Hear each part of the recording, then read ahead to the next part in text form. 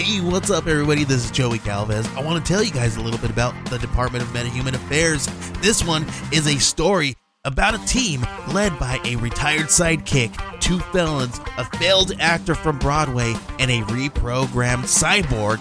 But their first mission is to stop the criminals who have robbed a bank, and they will have to set the world at ease. You're going to get 180 pages of entertainment, action-packed awesomeness right here in the first 6 issues in a collected hardcover volume 1.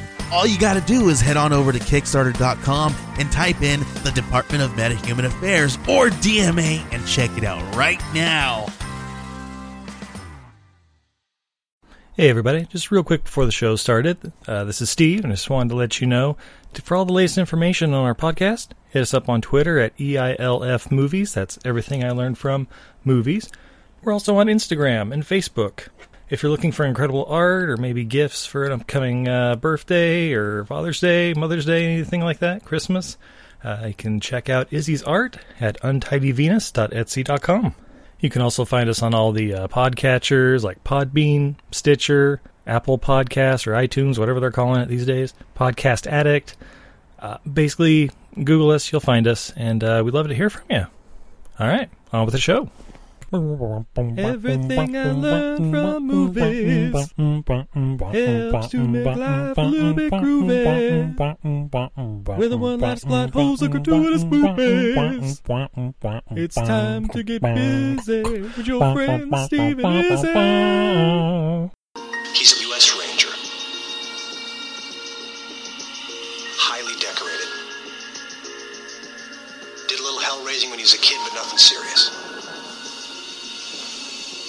He's defending his wife. Got in a drunken brawl. And he killed the guy. Could have happened to you or me. After serving the last of his sentence, Cameron Poe is taking the first plane home to his wife and daughter. Today's flight is a special one. We're populating Louisiana's Felton Penitentiary. These guys are the worst of the worst. See a lot of celebrities among us. I see 11 primetime lives, 3 Regents and Kathy Lees, and a genuine 2020 interviewee. What you looking at, punk? Nothing, I was just an eye on your cage. But one wrong flight Stewardess, what's the in-flight movie today? can ruin your whole day. What happened? We got the plane, man! Welcome to Con Air. Jailbird 1, you are not cleared for takeoff. Ain't nobody on this aircraft gives a flying. The issue here is how the plane is brought down. Shoot it down. There are innocent people up there. He's got a little girl to come home to. He's been waiting for this day for 8 years. What are you gonna do? What do you think I'm going to do? I'm going to save the day. Check your weapons. Take your seat Isn't that your car? and say your prayers. He's got the whole world in his hand. From Jerry Bruckheimer, Nicolas Cage, John Cusack, John Malkovich. Where are they going to land this thing? How do you feel about the blackjack tables?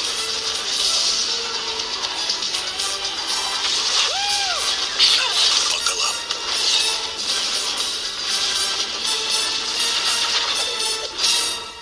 Con Air. Directed by Simon West. Thank you, and have a pleasant flight. Yeah!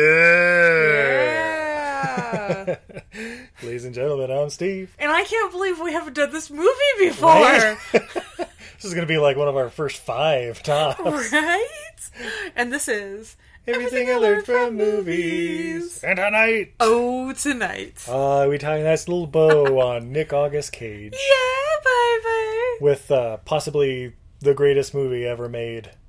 Oh, the greatest Nicolas Cage movie in the history of Nicolas Cage movies. And if you're listening to this, you're a Patreon, and you know that my love of Nick Cage has no bounds. But holy fuck, this is Con Air. Yeah! Pretty sure this is the one he won the Academy Award for, right? Yeah, definitely. Okay. Yes, 1997's Con Air. Directed by Simon West. Oh, Steve, you know what this calls for? A beverage? Celebration beer! Yeah! What we got? We have from Bohemian Brewery, an old school brew. This is the Amber Lager. Steve, this beer is an year and a half old. Oh yes, that's the one you found the other day, wasn't it? Yeah. Yes. Yeah, I think this one may be from Christmas 2017. This is not a fresh beer. I will tell you, having had this beer already, this is a delightful beer. Bohemian makes great beers. Yeah. Whatever this beer is going to end up tasting like, I don't think is going to be a super fair reflection on Bohemian. Yeah, they do specialize in lagers and stuff, and those don't tend to age well. They tend not to. But we're going to drink it anyway. So I'm going to pop my top. Oh! Ooh. My top. Nice. And the pour. Yeah. Oh, this smells funky already. Ooh. Yeah. Okay. This poor beer. Steve's got a look on his face. He's going in for the sip. This is a really pretty amber colored beer. It's super clear. Do not drink that. Alrighty, I'm gonna go. It is a little sour. Aged to perfection. Oh, do you need to go rinse your mouth out? No, it's not quite that bad. No, but it's definitely. I mean, if you want, give it a shot. No, I'm good. Here, give me your can. I'm gonna go dump these real quick. Okay. Steve, tell us about Con Air. Oh well, I'm glad you asked. As mentioned, from director Simon West. Who's he? This was Simon West's feature debut, so starting off with the greatest movie ever made. Not bad. Yeah, right? So he's only gone uphill from here. You might notice a trend of him and the writer. Yeah. But yeah, after this he did The General's Daughter, Lara Croft Tomb Raider, classic. Yeah, so many moist scenes. Yeah, right. So many showers. You know what? Maybe he's got a thing for shower scenes. Maybe. Some TV stuff, and then he did The Mechanic, not The Mechanic Resurrection. But he has been on our podcast before. He directed Expendables 2. Oh, shit! As well as the Nicolas Cage movie Stolen, which we've seen, but I'm guessing like 12 other people in the world have. Wild Card, a Jason Statham movie. Yeah! And then the last thing he's done was that 2017 TV movie remake of The Saint. Ooh! Starring Eliza Dushku. Also from writer Scott Rosenberg. Who's he? Who's he, Steve? Well, he wrote Things to Do in Denver When You're Dead, Beautiful Girls, This, High Fidelity, Gone in 60 Seconds, Highway, Kangaroo Jack. Yeah. And then for some reason after that he just did a lot of TV stuff for a while. Including October Road, Life on Mars, Happy Town, Zoo. But then he came storming back about a year and a half ago with Jumanji, Welcome to the Jungle. That was much better than I thought it was going to be. And Venom. Oh, that was better than I thought it was going to be, too. Right? You know what? Yeah, I'm in. He's back up on the rise. Coming next, Con Air 2. No. But of course, we're really here for the amazing cast of this movie. Sir Nicolas Cage, John Cusack, John Malkovich, Ving Rhames, Nick Chunlin, Danny Trejo, Dave Chappelle, MC Gainey, McKelty Williamson, Steve Buscemi, Cole Meany. Babe, am I missing any? Monica Potter. I don't know. I think it just came. But yeah, Con Air. Babe. Steve. Do you remember how this movie starts? How does this movie start? I'll give you a hint. It starts in Mobile, Alabama. That's right. Army Ranger's coming home to his new wife. That's right. And the accents are incredible. Oh my god. How do I live? Oh Jesus, I hate that fucking song so hard. How can you hate that song? I fucking hate that song. Well, luckily you only hear it like 8 times this movie. It's only the only song in this soundtrack other than dun dun dun dun dun dun dun dun. Don't forget about the guitar riffs every time Nicolas Cage so much as turns. Dun dun dun dun dun dun dun. But yes, retired, I guess, Ranger Cameron Poe is going back home to see his hummingbird. Lovely Monica Potter, who's a waitress at a bar. He shows up nice and clean shaven. Yeah. Throws out that amazing accent. Oh, baby. And then there's this one asshole regular there at the bar. Okay, so I'm skipping ahead a little bit, but so he's just been in the Army Rangers. Mm-hmm. Meets up with this girl. They're at the bar. He gets into the fight. She's pregnant. Yeah. He's been gone. Yeah. Oh, we're not supposed to think about that? well, then here's... Did they fuck in the bathroom? Here's the thing like a classy couple. Yeah, exactly. Well, I'm sure there was like a conjugal visit or something a few months earlier. You know, I don't know if that's what they call it when you're in an Army Ranger or whatever. Your dad was military police. It was a conjugal visit, right? Yeah. You know. But here's the line that caught me this time that I don't think I ever realized before. When she said, you get that look in your eye. I thought the Army would calm down your anger. And I'm like, what? Yeah. Do people really think that? Apparently. I thought learning how to kill people with your thumb would help quell your tendencies. I thought turning you into the ultimate weapon would help calm your urge to kill. Definitely help calm my enemies. Steve, you are not allowed to go anywhere near any sort of military... Well, you know that's why I don't hang around gun ranges, right? Oh, yeah, no, yes, because it's that and then killing spree. Only way to go from there is full grade explosives. So yeah, she gets off a couple hours later. They're walking out to the car in the rain. And Billy Bob and his friends, the little asshole from the bar, come out. Hey there! It's because of queers like you we lost them and shit like that.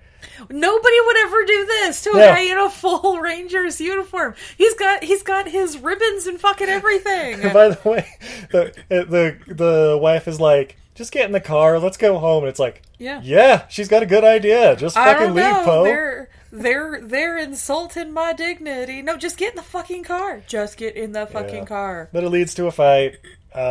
Poe ends up knocking one of the dude's noses into his brain. You know, as one does.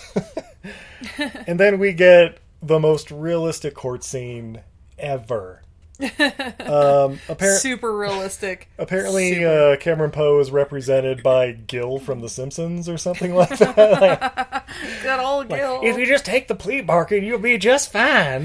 You might get a little slap on the wrist. I might just be a country rooster, but I'm also this here Army General's lawyer.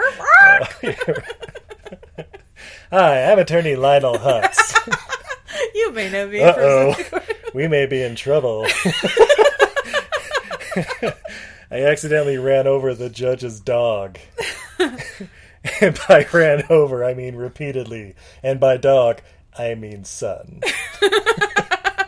Mr. Hutz, is this going to affect how if I'm going to get released or not? You might as well just plead guilty now and throw yourself upon the mercy of the court. I mean, I did kill him, but it was an accident. That's all I need to hear. All right. So because... Oh my god, I may just insert the clip from the judge's reading here just because it's like, what? Cameron Poe, you have pleaded guilty to manslaughter in the first degree. With your military skills, you are a deadly weapon and are not subject to the same laws as other people that are provoked because you can respond with deadly force. It is the order of this court that you be remanded to a federal penitentiary where you shall remain incarcerated for a term not less than 7 to 10 years. So then we go to the montage during the credits of... Held to a different standard. Almost as if there would be a military court for this sort of thing. Where they would be like, oh, look at you doing exactly what we taught you to do. Have a good day. Good job. We want to... Instead of going to jail for 8 to 10 years, would you like to go on a couple missions for 6 months? That's how that would end up. Oh, yeah, exactly. Like, well, you got to do another 2 years, and then your debt to society is repaid. There you go. Martial law. Then we get, during the credits, we get a montage of Poe in prison for, I guess, 8 years. We're introduced to Baby-O, his cellmate, played by McKelty Williamson. Babe, what is Baby-O's favorite little snack? Snowballs. Yep. What is Baby-O's problem later in the movie? He's a diabetic. This should have come up sooner. Babe, are you saying did Poe kill Baby-O? Are you telling me that there's a flaw in this perfect film? By the way, what did Baby O do to get in prison? Oh, what was it? Because he seems like just the nicest guy in the world, but No, he's yeah, doing a yeah. hard time with killers. I don't think he mentioned it. Yeah, no, they don't. I'm trying to remember, like, when they were going through the list, like, introducing all the characters, they probably said something like Grand Theft Auto or something like that, but to be on this flight, I don't know, apparently got to be a hardened murderer, but yeah, they don't really go into that a whole lot. I'm assuming he was a child rapist, and so, but they didn't bring that up in the second cut, because they were like, yeah, cool, let him die of insulin shock, fuck off. Yeah, fuck. Yeah. 8 years later, Cameron Poe's let his hair grow out to a nice, lovely fucking bald in the front, party in the back. This is like amazing Nick Cage hair right here. Yeah, I was just thinking, I think it's the same hair he has in Kiss of Death, but just letting it go a little wavier. Yeah, it's a little bit more washed. It's less stringy. Yeah. Is it also the same hair from Drive Angry? No, it's a little shorter in there. Greasy, if I remember correctly. That's mostly what I remember, is it being very greasy and flopping in the wind. Which is really dangerous if you're going to hell. For as much fire is in that movie, his hair should have been at least tied back. Yeah, but it's about time for Cameron's release date, and it's good because his young daughter Casey. It's gonna be her 8th birthday. I get to come home on her birthday, and I got her a bunny. Yep. Then we find out basically he's gonna be released after taking a flight on the Jailbird. Oh yeah. The Jailbird. It's apparently part of the U.S. Marshals. I don't know. It's how they transport prisoners between maximum security prisons or something. Yeah. So how come he was transferred out of state? Don't know. Is it like, do they not have prisons in Alabama? He was, like the prison was like in Nevada. Oh, that's right. It was like Nevada's, what's the one there in like Susanville or whatever? Susanville prison? Oh, maybe. Okay, well, maybe that was it. That's right. They mentioned the name of the prison. I asked if that was a real thing, and you're like, oh, yeah.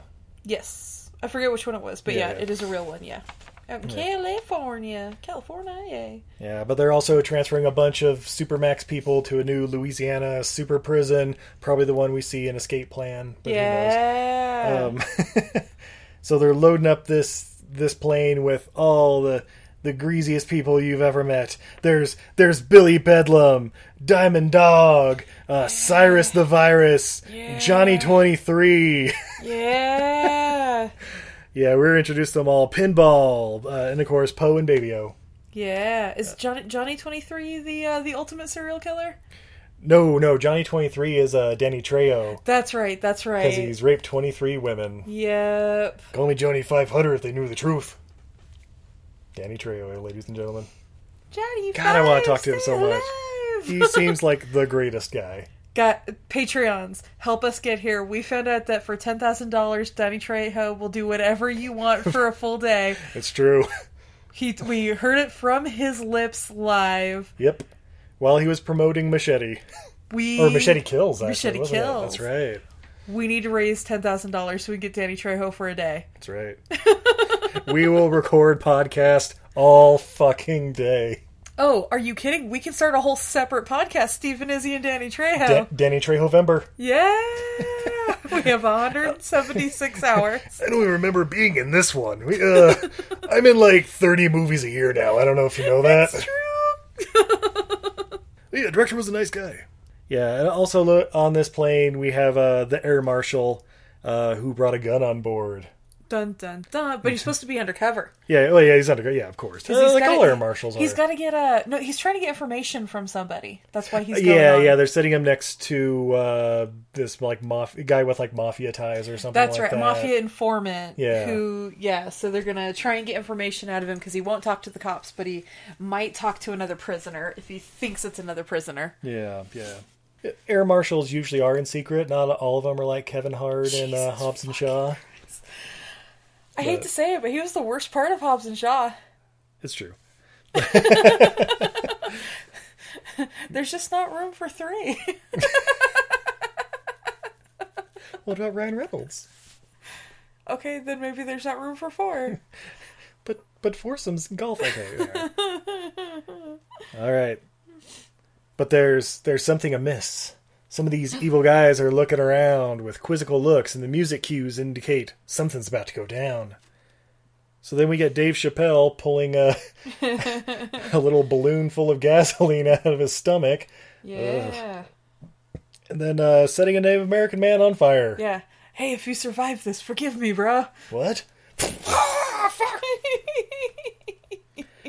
And then in the commotion of a fire aboard a flight, Dave Chappelle pulls the little security things and releases Diamond Dog and Billy Bedlam and Cyrus the Virus and all that. And they take over the plane. And that's where we get the line, "Welcome to Con Air."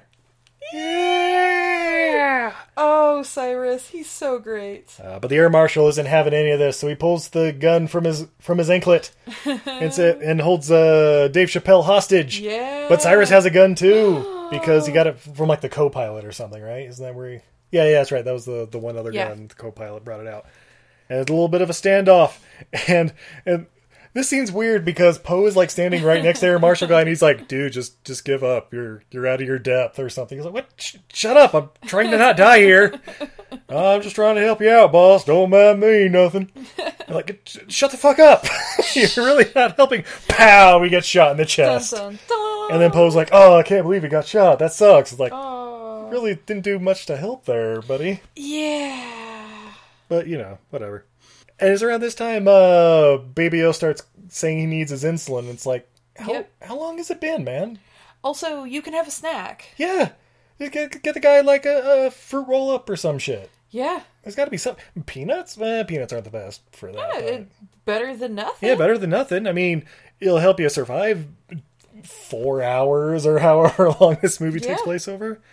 I guess it's a good 12 hours, but still, snacks can be had. You mean to tell me one of those guards doesn't have, like, jerky on them or something?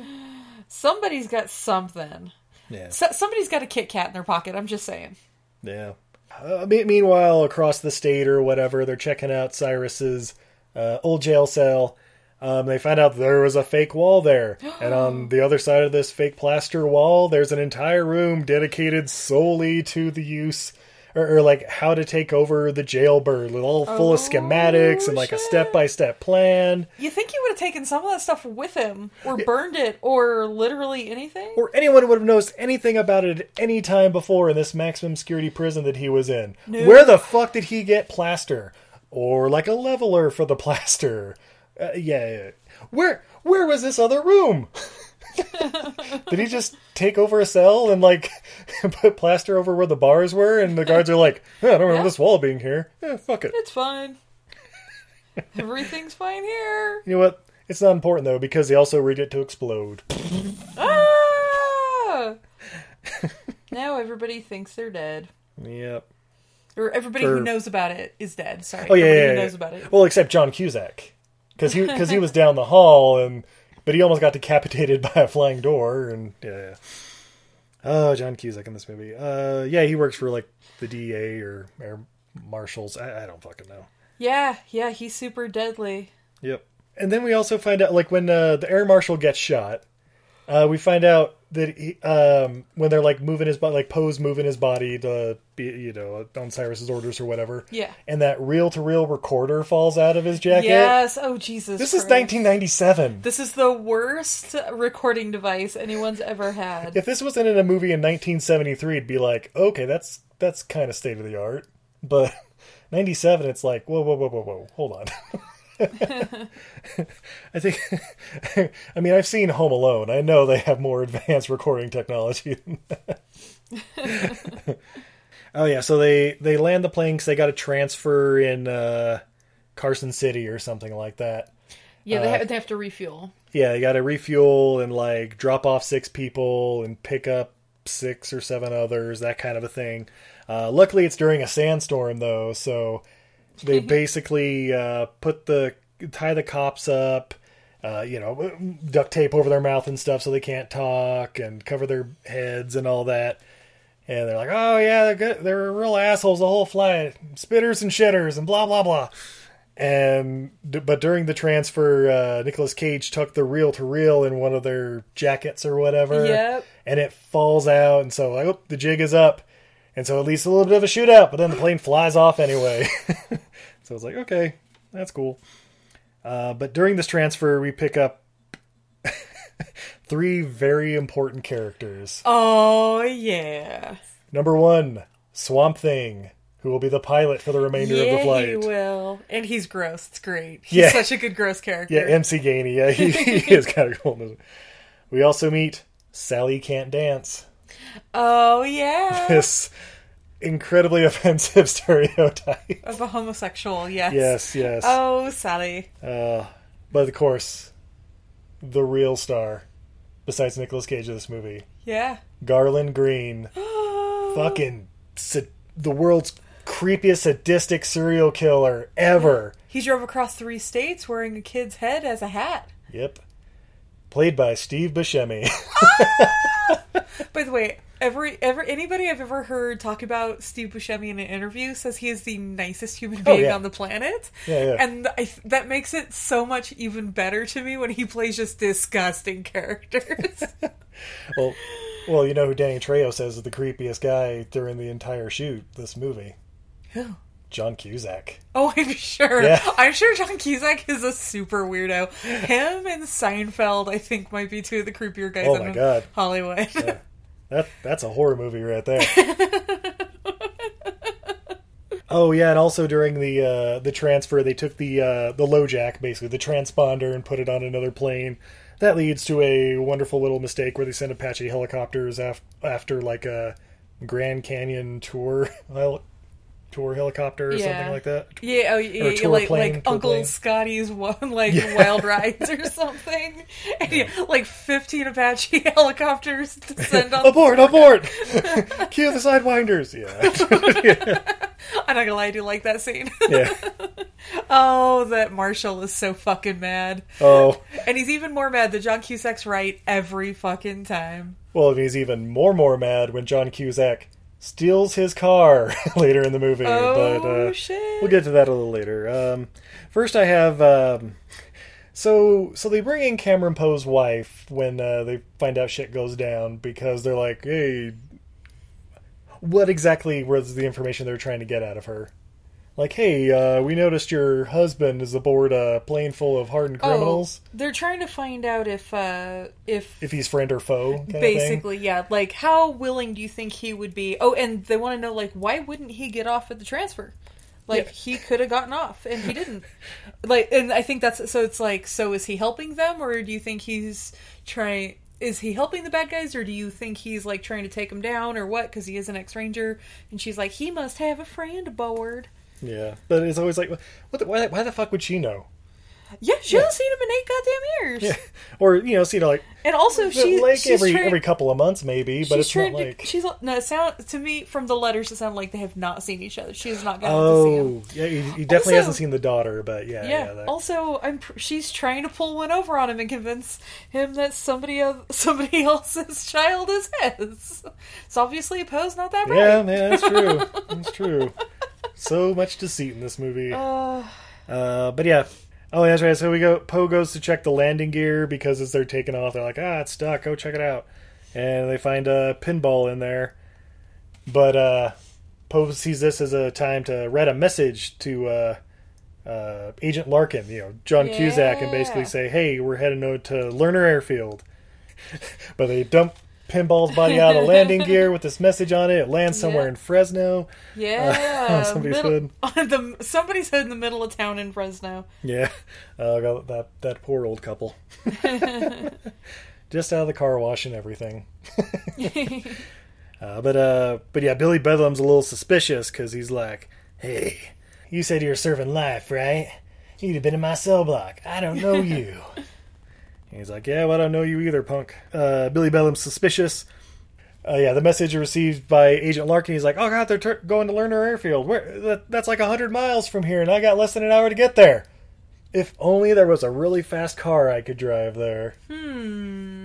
Luckily, Cole Meany's vet's right outside. Yeah. So he drives it out there. Then Billy Bedlam goes down to check through, I don't know, the luggage area.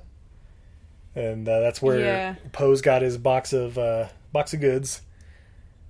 And this is where he finds the letters and the little bunny that he was going to give to his daughter. Put the bunny in the box. I knew you were full of shit. And now we're gonna fight! Ah!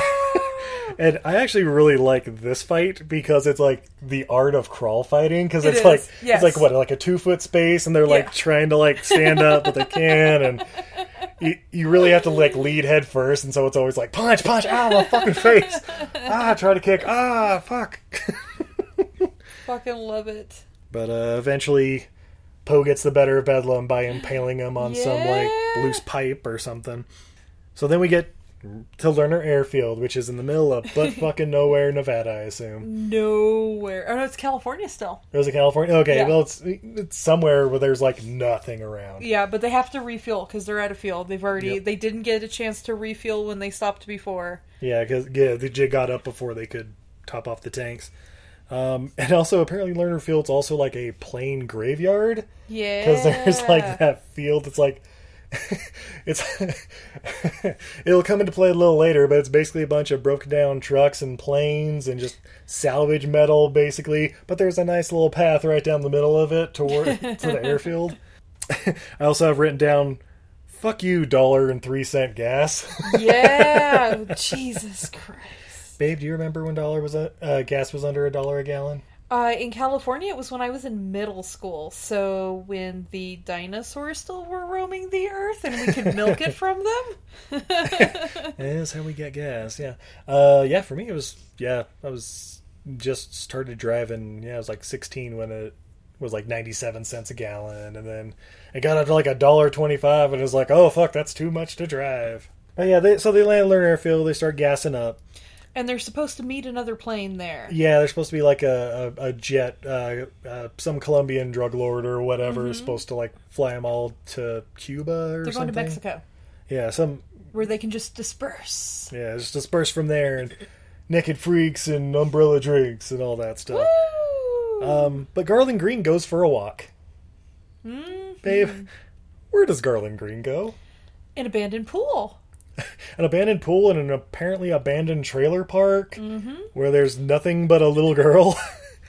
Oh, and she plays there a lot. Like, she's a whole play set up, and she's having tea. Who were her parents? Where were her parents? Yeah. Where was anybody else in that entire trailer park? Was she a ghost the whole time? I think she was dead the whole time. Do you think she might have been the ghost of Garland Green's victims? I think maybe she was like some sort of banshee trying to lure him to his death there. Was that the girl whose head he wore as a hat? Maybe. Oh, shit.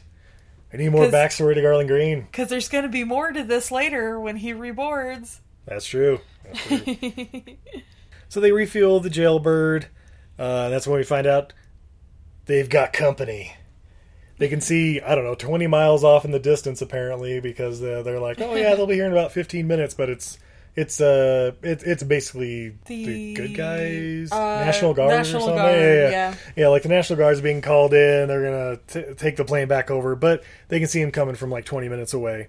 Oh, that's right, and Larkin's already there, but he's just like fucking hiding and like sneaking around trying to find out what's going on or whatever.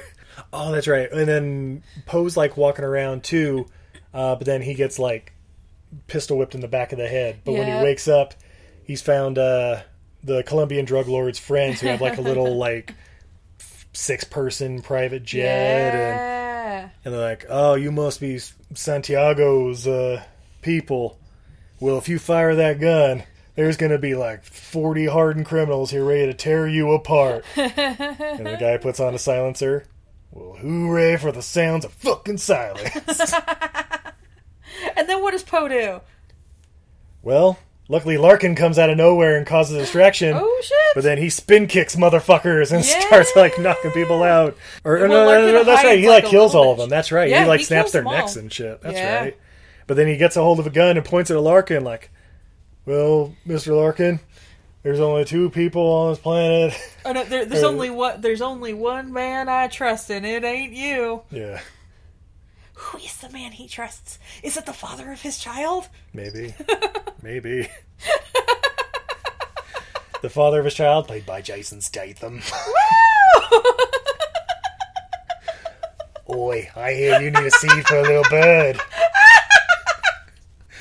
Mr. Statham, why do you always start every sentence with oi? Isn't that Australian? Look, Joe. Look, mate, if you don't want your shrimp on the barbie, you better back off. I think you're getting South African now. And the robot. Alright. I have to stop laughing because we'll just keep doing this. Exactly. Alright, no more. Fun fact, ladies, if you laugh at bits, a guy will just keep doing it. The time for laughing is over. So Larkin explains who he is, and Poe's like, that's great. Or Larkin asks, what are you going to do? And Poe responds with something I respond with 3 times a day at work. Easily. What do you think I'm going to do? I'm going to save the fucking day. He said it!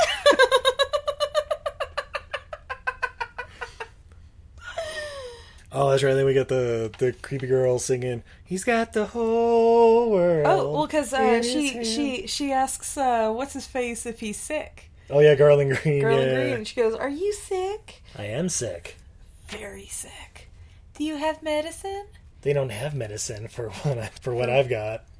Do you want to sing? Let's hold Sing? hands and sing. He's What do you got wanna the sing? whole world in his hands. He's got the whole wide world in his hands. He's got the whole wide world. Yeah. In his hands, he's got the whole world in his hands. Here, you're the mommy dolly now. He's got the... You're the mommy! Sing! He's got the whole world. No. What's better?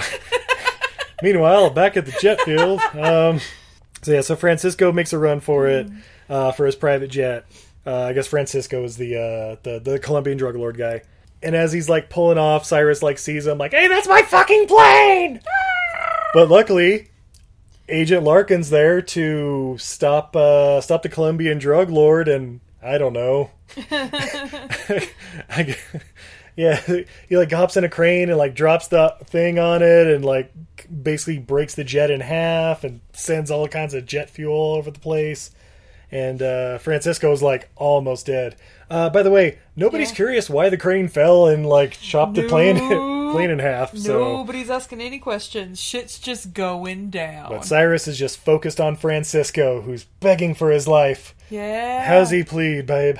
Oh, that's right. The best line in this whole fucking movie. Sigh! Onara.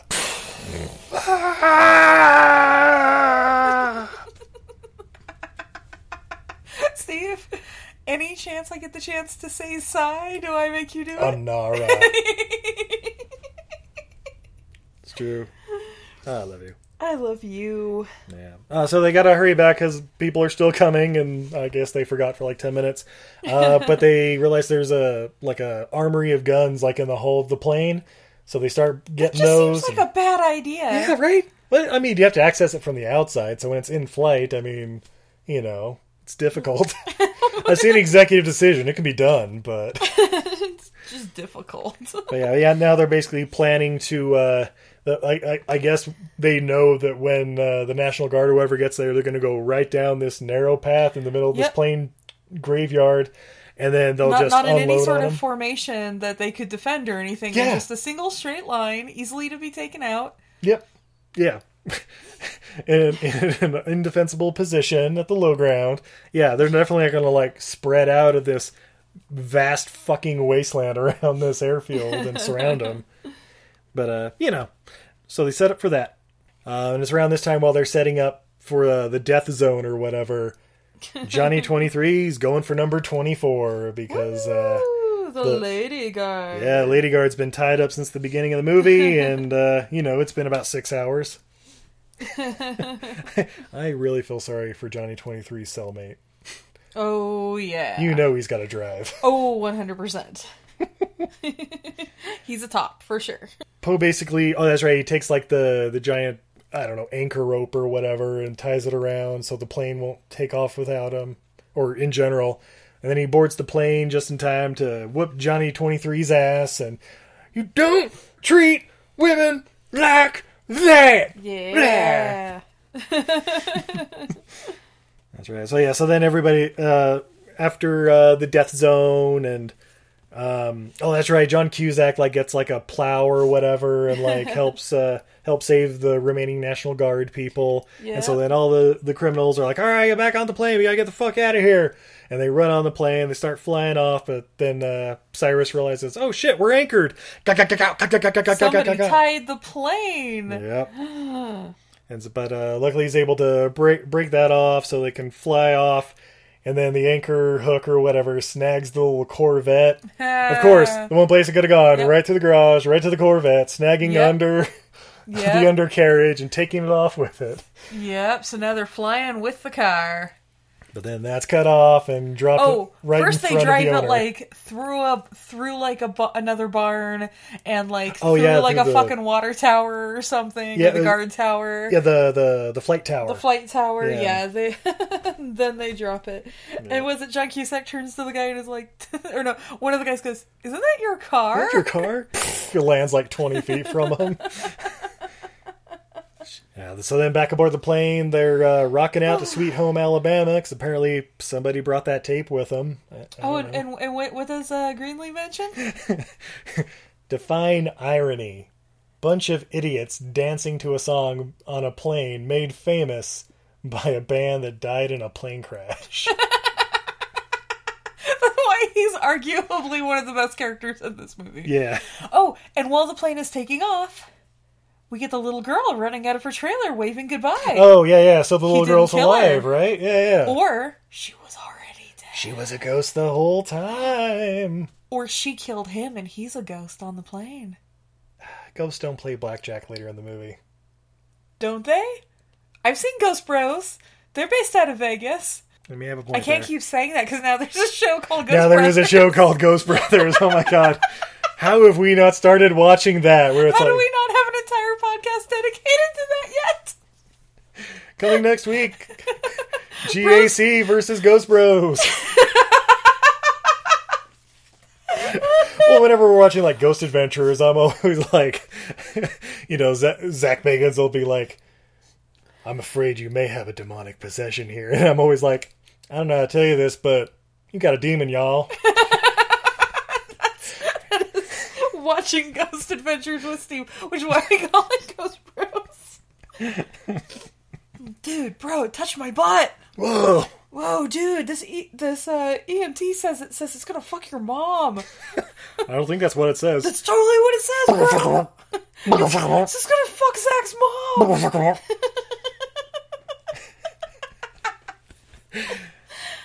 Okay, so back to the movie. Back on the movie, yeah. But yeah, and Green's holding he's holding the little mommy doll. Yeah, he brings the doll with him, yeah. Yeah, oh no, did that little girl cure him?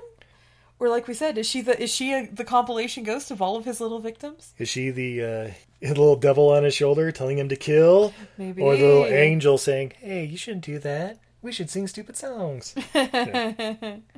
But also, the jig is up. They found Billy Bedlam down in the hold. Oh, shit. And they found Poe's box. And Cyrus pulls the bunny out holding it hostage. But luckily, just as he's about to really like pop a couple caps in Poe, that's when those Apache helicopters show up again and start just opening fire on Con Air. Oh, shit. We're gonna die! Oh, and, that's right. And this is when Cyrus shoots Baby O, too. Because like... We forgot to mention that the reason why Poe left the plane when they landed in the first place was to go get a needle that he could scoop up insulin off the floor and shoot it into Baby O, who's apparently like catatonic, and then the shot instantly revives him, and then he instantly gets shot. Well, he gets shot because Cyrus is like, somebody gave a message to the U.S. Marshals, and somebody anchored the plane at the Lerner Field. And Baby O was like, yeah, it was me, motherfucker. And Cyrus shoots him, and that's that. But Cyrus knows it was Poe. He shoots Baby O to punish Poe. Yeah. And then, so that's when the Apache helicopters attack, and everybody's just like trying to shoot back or take cover, and Poe's like fighting people. That's right. That's right. There's a scene where like Cyrus is like running for the front of the plane. Oh no, Poe's running for the front of the plane because he's gonna just take it over or whatever. Now that he doesn't have to worry about Baby-O, and there's the scene where he's like basically like walking at him with an angry shot, gets shot in the arm, and just keeps walking, like doesn't even fucking flinch. And it's like, oh shit! Oh, he's in killer mode. That's right. And he slaps Sally Can't Dance. He goes to punch Sally, and then he turns into an open hand slap. Slap. Weirdly, like... Progressive? No, I was actually thinking the opposite, because he doesn't respect Sally enough to punch him in the face. He slaps him like a little girl. Not like in one of my favorite movies, The Thin Man, where Nick punches Nora because he respects her the same amount he would a man. Babe, that was perfectly acceptable back in the 20s. Yeah. To treat a woman the way you would treat a man. Yeah, by punching him in the face. Equal opportunity. Exactly. Equal opportunity punching. Steve, I'm an equal opportunity puncher. I will punch a man or a woman. Or a cat. Or a dog. When you punch a man or a woman. Or a woman. When you slap a man in the head or a woman. Thanks, Deacon Jones. If you guys haven't heard Deacon Jones talking about his head slap. Oh, I think we'll put that in right here. Atkins' threat of breaking arms was the reality of the Deacon Jones head slap. The head slap was to do two purposes. One was to give myself an initial head start on the pass rush. In other words, an extra step. Because anytime you go upside a man's head or a woman, then they have a tendency to blink their eyes or close their eyes, and that was all I needed. David Deacon Jones was a defensive end whose head slap maneuver helped him intimidate offensive linemen to the point where he often encountered little resistance on his way to the quarterback. It gets better every time. Yeah, but Poe takes over the cockpit. Swamp Thing's flying at this point. But with all the shooting from the Apache helicopters, they're running low on fuel, and the wings aren't working quite right. So they're going to have to crash. And where's the only place in Nevada they could possibly crash, babe? Well, I mean, come on. Nevada is one of the least populated states per square inch. Yeah, 99.9997% is nothing. So they're going to go to Stovepot Springs, or you can't land out at Area 51? Yeah, but I'm trying to think what it's like. The name is the basin. Groom Lake. You can't land out of Groom Lake for sure. Maybe some like abandoned stretch of Highway 49 or something? Nope. Right on the Las Vegas Strip. That is all you can do. That is the only possible place. Not pull, 2 degrees to the right for a mile, and then you're in the middle of fucking Summerlin or something. Well, they were trying to land at the airport, but they just couldn't get the nose up. Oh, you mean the airport that's, 3/4 of a mile from the Strip? I'm sorry, in that case, 2 degrees east if they're heading south. Like, the landing strip for the airport is part of the Las Vegas Strip, right? Yes, it absolutely is. And there are all kinds of runway out there. But no, right down the Strip, which surprisingly there's only like 4 cars on the Strip at any point. So it crashes through there. Oh yeah, it crashes through the Hard Rock Cafe, the Hard Rock Hotel and Casino thing. Except that's over by the airport. That is like right at the entrance of the airport. They seem to go from end to end to end to end of the Strip. Yeah, they kind of hop around the Strip as they're crashing. Yeah. Also, how sad was it, babe, as people who've been to Vegas multiple times, seeing that pretty much every casino featured is no longer there. Yeah, I think they like crash into the sands, and it's like, oh yeah, that's right. That's when this was taken down 20 plus years ago. Yeah, I think they replaced the sands with like that Aladdin, and I think the Aladdin's been torn down too, or like turned to a convention center or something. Yeah, time flies by in Vegas, everybody. Yeah, basically, and like while they're crashing and like going through the Strip and everything's exploding, and and at one point Cyrus like has the gun and like has Poe like dead to rights, like he has the gun to his face, like the last thing little Casey Poe will ever smell will be my stinking breath. And then Poe is saved by a propeller that comes through the fuselage and goes right between him and Cyrus, so they're able to split. And then, explosions all over the place, and that's right. And there's plenty of guitar riffs anytime Poe turns around, his hair blows in the wind. And so he walks out of there, cops fucking everywhere, and they're picking up corpses and the couple of criminals they can find, and just, I assume, immediately throwing them in, I don't know, cement trucks or whatever they can find on short notice. Yeah. But they can't find everybody. They haven't found Cyrus and Diamond Dog. Babe, where are they? Where are they, Steve? Who's that on the fire truck there? Dun, dun, Cyrus dun. Grissom. Cy! Anara. No. And so Poe and John Cusack both jump on motorcycles and go chasing after this fire truck. Oh, yeah, that's right. He's being driven by Swamp Thing because he just drives stuff. That's what he does. Yeah, that's right. And Diamond Dog is blasting them with the hose or whatever. But then the ladder comes out on the fire truck and Poe jumps on that and revs the engine on the motorcycle. It goes flying right in the Diamond Dog. Boom! He's dead. But then Cyrus has an axe. And Poe's hanging on the bottom side of the ladder, and Cyrus is chopping down at him. But then eventually Poe is able to grab the axe, pull it through, snap it in half, and then stab it right into the Achilles tendon of Cyrus. It's like it was his Achilles heel. Yeah. Yeah, but then, long story short, then Poe gets up to Swamp Thing. Poe grabs the fire hose. Grabs the axe, chops a little hole in the top of the cab where Swamp Thing's driving while he's swerving trying to get Poe off. But he grabs the fire hose, pours it in there, and starts filling up the thing. And then it's oh shit, the fire truck's about to go into that casino. Yoink! Jump off the fire truck.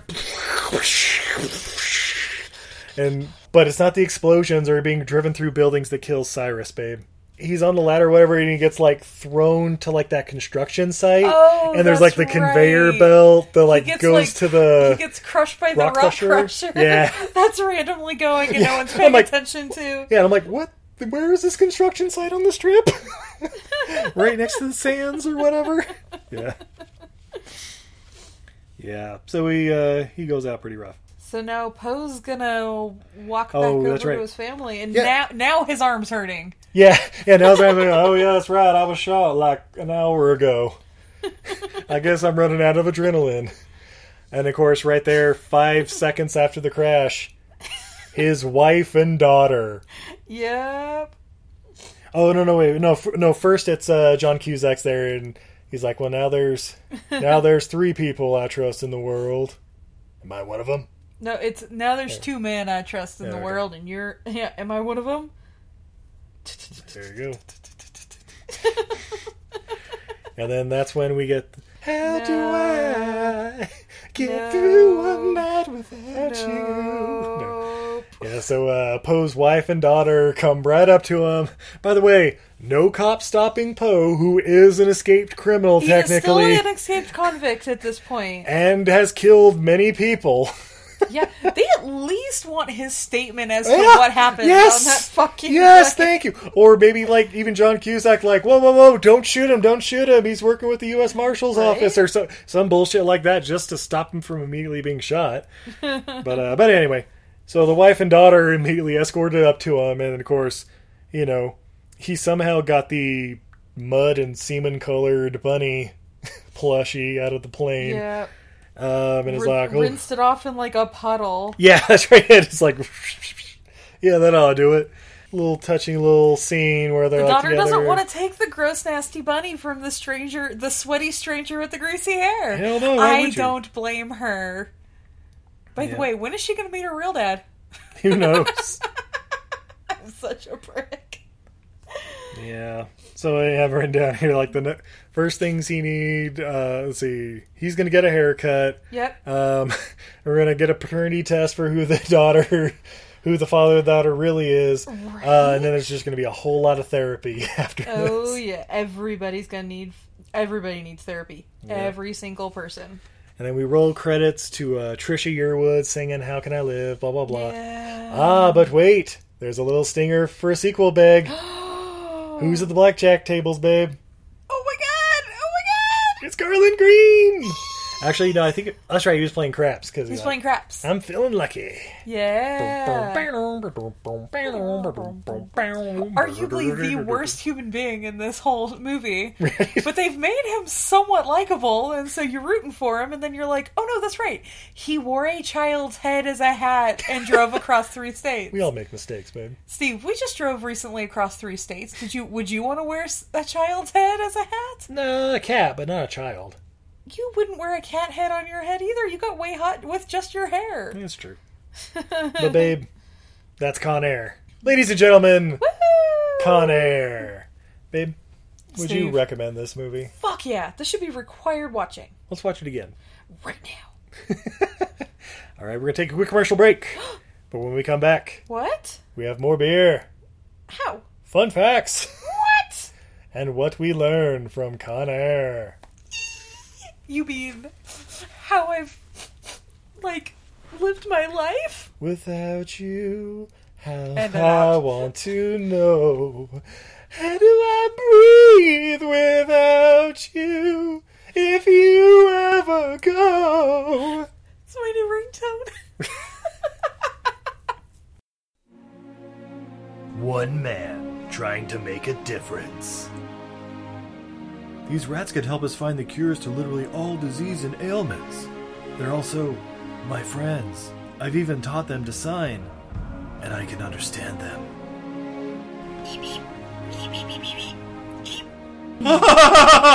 Oh, Snuggles, you're too much. But doing good can come at a cost. I don't understand. Snuggles is growing at a tremendous rate. What's the serum VX8? No, that was an experimental growth hormone for plants that help cure world hunger, but if it was injected into Snuggles, who did this? Dr. Castor Goodspeed, you work for us. You need to remember that. Your creations are our creations. What have you done? What have you put this into? I've changed the world. There are reports of a dragon in the swamps of New Orleans. That's not a dragon. That's a chameleon with bat wings. Jub Jub. You injected Jub Jub? He's gone! Snuggles is gone! There are now also reports of a giant nutria terrorizing Canal Street. That's Snuggles. We have to get to the French Quarter.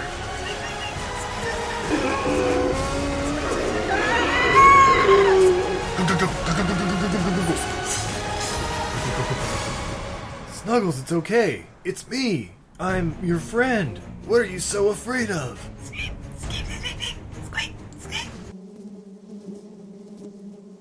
No.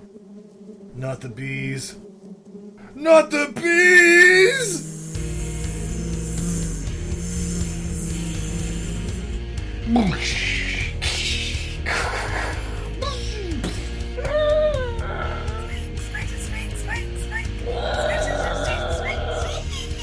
Academy Award winner Nicolas Cage. Academy Award winner Marissa Tomei. Academy Award winner Christopher Walken. Alright. I heard you had some vermin that need some exterminating. And Academy Award winner Matthew McConaughey.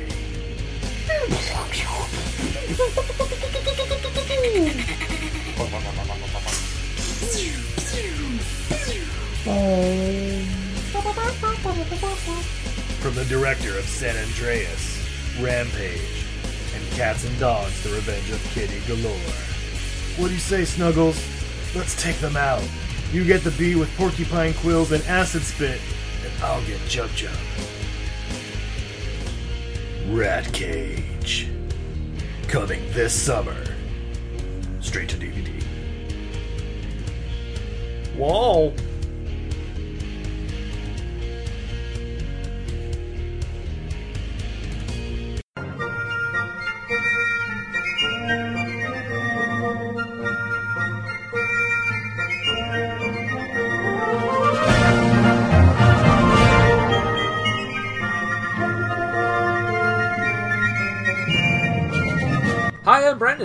I'm Jason. And we host a podcast called Full Screen and Country. And what do we do on this podcast, Jason? We talk about the best British films of all time as voted by British people in the British year of 1999. The BFI Top 100 to be exact. 100 movies. So with each episode, we talk about a movie on the list, historical significance, if it holds up, etc., etc., etc. You can find us on Podbean, Apple Podcasts, Stitcher, and all that good stuff. Wherever podcasts are sold. Did you ever go on vacation with your family and hope the dance instructor would fall in love with you? No, but I did think a guy with a giant boombox playing Peter Gabriel outside my window in the middle of the night meant true and undying love. Listen to our podcast, Happily Ever Aftermath, where we revisit these movies and it turns out they weren't the best ideas. What were you thinking? You can find our podcast, Happily Ever Aftermath, on Apple Podcasts, Google Play, or your favorite podcatcher. You can also tweet at us at HEAMCAST, Heamcast.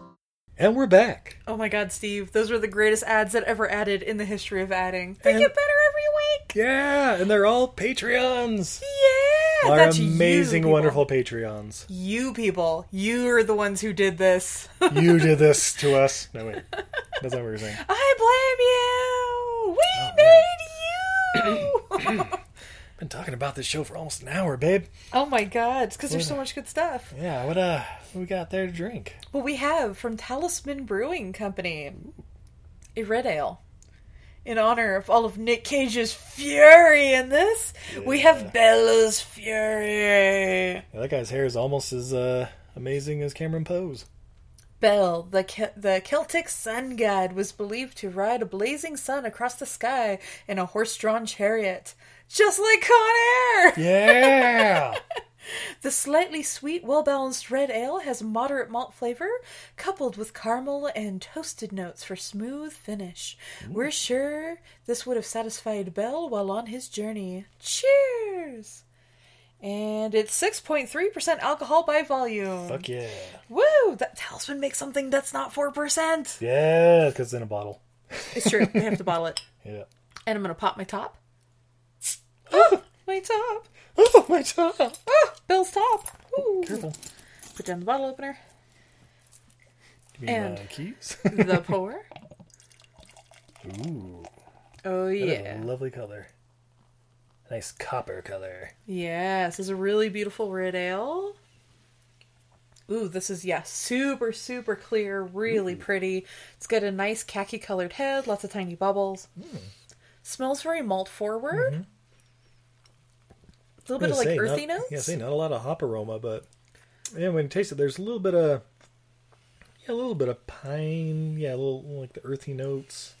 Yeah, this is a good classic red. We are used to hoppy reds, but this is a good classic red. I'm a fan of Talisman. They make good beer. Yeah, good little caramely. Yeah, just a good all day drinking beer. Yeah, sneaky for 6.5%. Oh, or whatever it was. Yeah, good job, Talisman. Woo! All right, who wants some fun facts? Fun facts are super fun facts because they're fun facts. All right, babe. As usual, Rotten Tomatoes. What do you think the critics gave this movie? Oh, I don't think the critics are going to like Con Air. The critics are bullshit. The critics get a 0% Rotten Tomatoes score from Izzy. Reviewing the reviewers like we do on What Were They Thinking? No. Yeah, if you want to hear me review more reviewers, then go to What Were They Thinking and check out the Steve and Izzy podcast. Anyway, I'm going to say they thought it was 47. 55%. Pretty close. Pretty close. But what about the audience? Oh, the audience is going to fucking love this. If this is below 80, I'm going to be disappointed. 115%. Woo! No. 75%. Yeah. I can see it. Some of you out there have bad taste and it shows. Only about a quarter of them, though. Yeah. Oh, I hear Mr. Pickles. Of course you do, because we are podcasting. He doesn't always jingle his bell, but when we're podcasting, he's going to jingle his bell. That's true. All right, $75 million budget. Woo! $224 million worldwide gross. Fuck yes. It deserves every goddamn penny. Indeed. The Las Vegas scenes were filmed at the legendary Sands Hotel immediately prior to its demolition in late 1996. When the production team heard about the city's intentions to raise the historic landmark, they immediately scheduled a multiple camera setup to take advantage of the rare event, which is what you actually see in the movie. Yeah! Right? All right. Oh, this is a good one.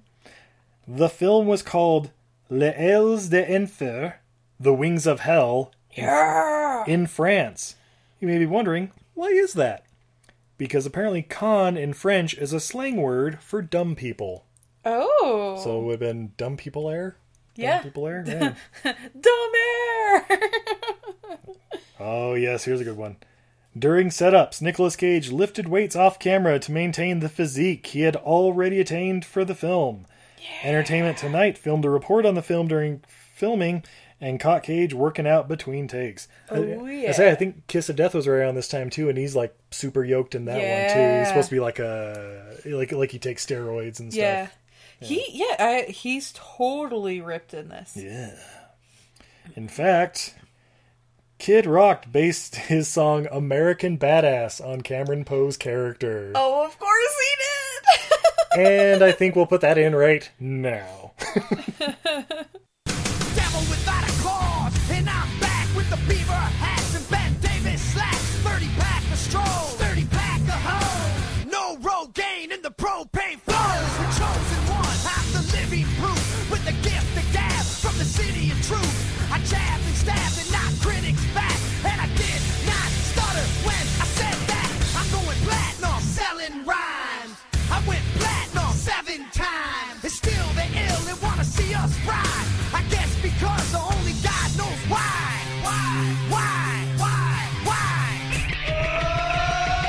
They call me cowboy, I'm a singer in black. So throw a finger in the air, let me see where you're at. Say, hey, hey. Let me hear where you're at. Say, hey, hey. I'm giving it back, so say. Oh, fuck yeah. Kid Rock. Yeah. All right. The Jailbird C-123 used during the filming of the taxi scenes is now on display at Wendover Airfield, which was also used for filming the scenes at Lerner Airfield. Ooh. So next time we're in Wendover, we have to go check that shit out. What else are we going to do in Wendover? It's true. Yeah. Not buy booze on the Utah side? I don't know. All right, babe. Steve. The body count for this movie. Oh, no. What do you think it might be? Now, this is kills on camera, by the way. Kills on camera. Not the thousands that were killed during the crash landing in Vegas. Yeah. Or the ensuing fires at the Sands Hotel with people locked in higher floors. But we don't think about that shit. What about 22? 43. Really? A lot of guards and stuff, I think, were included. Santiago's men. I'm assuming just about every criminal that crash lands, like, I'm guessing a lot of them probably died. Yeah. Okay, that starts making a little sense. Oh, yeah, all the guards at, like, the jail when Cyrus's cell blew up. Yeah. There was at least 4 or 5 in that cell. Yeah. Okay, that makes sense. All right, babe. What did we learn from Con Air? Oh, I learned that you got to put the bunny in the box. That's right. I learned the definition of irony. I also learned that I think the biggest supervillain in this whole movie is that little girl in the pool. Yeah. I also learned Cameron Poe had, I assume, Lionel Hutz as his attorney. Christ. Oh, yeah. Don't you trust no backwoods country lawyer? Hell no. I also learned that Cameron Poe's child is not his child. Yeah. Yeah, you may have a point there, babe. Yeah. Well, ladies and gentlemen, thank you for joining us here in this Patreon exclusive. Woo! You guys are the best. You guys are the best, and that's why you help us out, and hopefully we help out with your podcast and stuff. If you ever want to be on one of our episodes, reach out to us. We love having people on so we can talk over them and insult them. Just ask people like Brenda from What Were They Thinking and Michael Bagford. Diana from Happily Aftermath. Liz from Nerdy Bitches. Yeah, I love talking over them. Brent from the Home Video Hustle. Jarrett and or Lisa from the Sci-Fi Double Feature Drive-In podcast. they're open now. They're back up and running again. Woo! What's it called? The Underground Confidential or something? Yeah, something. Yeah. Oh, the Society of the Underground. Society of the Underground. That's it. Yeah. I mean, there's also other people that donate, like Mitch and Dando from Four Finger Discount. Woo! I'm not entirely sure they still know that they give to us, but I'm perfectly okay with that. Ruben and Erica. Woo! Now that we're in Utah with you guys, you got to be on an episode with us. Yeah, at least come up and visit us. Come on, get your asses up here. Yeah, but thank you all. We really do appreciate it. We do. We love you guys so much, and thank you so much for all of your support. Yeah, so until next time, I'm Steve. And I'm Izzy. And I'm Cameron Poe. And this is Everything I Learned from Movies. Have a good night, everybody. Night, everybody. Mr. Poe, don't tell Steve, but I think you're the father of his child. What? So you have at least one child.